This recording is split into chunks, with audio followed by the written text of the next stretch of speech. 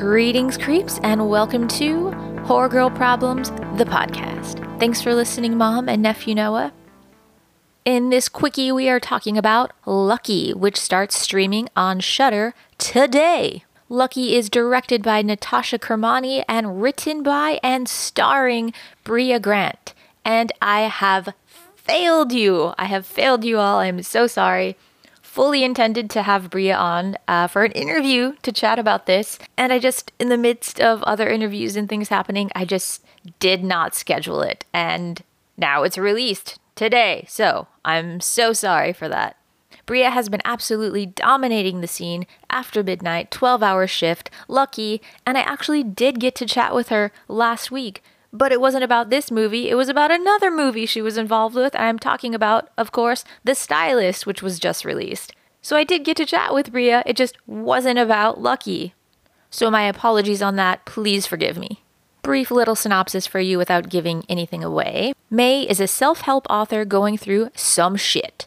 Her books aren't selling like they used to, she's under pressure from her publisher, and then she's attacked by a masked intruder in her home. Her husband is weirdly unconcerned, and then things spiral as the attacker begins terrorizing her, at which point we delve deep into pandering, mansplaining, and my personal favorite, we've got gaslighting. Now this is all the shit that makes me cringe, it probably makes you cringe as well. It is handled in such a clever way in this movie, I'm just really excited for you to see it. We've got the classic, don't be ridiculous, countless instances of, you know you're very lucky, and the classic, you seem angry. That's not going to help. Stay calm. My absolute favorite scene in this movie is an exchange between May and her manager agent dude, who tells her, you're so lucky they want to do another book with you. And at this point, she has just fucking had it, and she just lets loose with, I'm not lucky. I worked my ass off. I'm not lucky, I just work really, really hard. At which point I was fucking screaming at the screen. And within the same monologue, she also touches upon something that I always have such a fear of, and I always feel like I want to apologize for. In regards to doing book tours, she adds, I answered the same goddamn question over and over again with the exact same amount of enthusiasm as I did the last time that I answered it. And whenever I get the chance to interview somebody, I always feel like, fuck, I know that a bulk of these are questions that you've answered so many goddamn times, and I appreciate you answering it with the same amount of enthusiasm that you did the last time. But that is just the nature of it, so there you go. I always hope it's at least a good time and that I can throw in one or two questions that somebody hasn't answered 20 times in the same day. But what are you going to do? It is what it is. I certainly cannot tell you much more about this one, so go check it out on Shudder today. Let me know what you think. Also, have you seen that real-life Candyman video going around? A girl on TikTok, Samantha Hartso, posted this fucking crazy video on TikTok. It's been making the rounds on Twitter.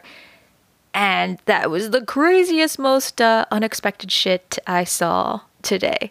I won't say more than that. Just go look it up. I think it's like trending on Twitter also, so it should be easy to find. Just real life Candyman TikTok video. Use some kind of combination of those search terms, and I'm sure you will find it. Also, even though somebody captioned it as real life Candyman, what happens in the video is not what I was expecting. And the people in the video reference Parasite when the obvious reference should have been Candyman. Go Candyman all the way. It was the most obvious thing right there. And my heart broke a little in that instant. Parasite reference was still solid. Yes, sure, relevant. But Candyman was right there, sitting on the table, totally ignored. Which leads me to believe they are not familiar with it, and that is a goddamn travesty. But yeah, go look that up because that shit is crazy.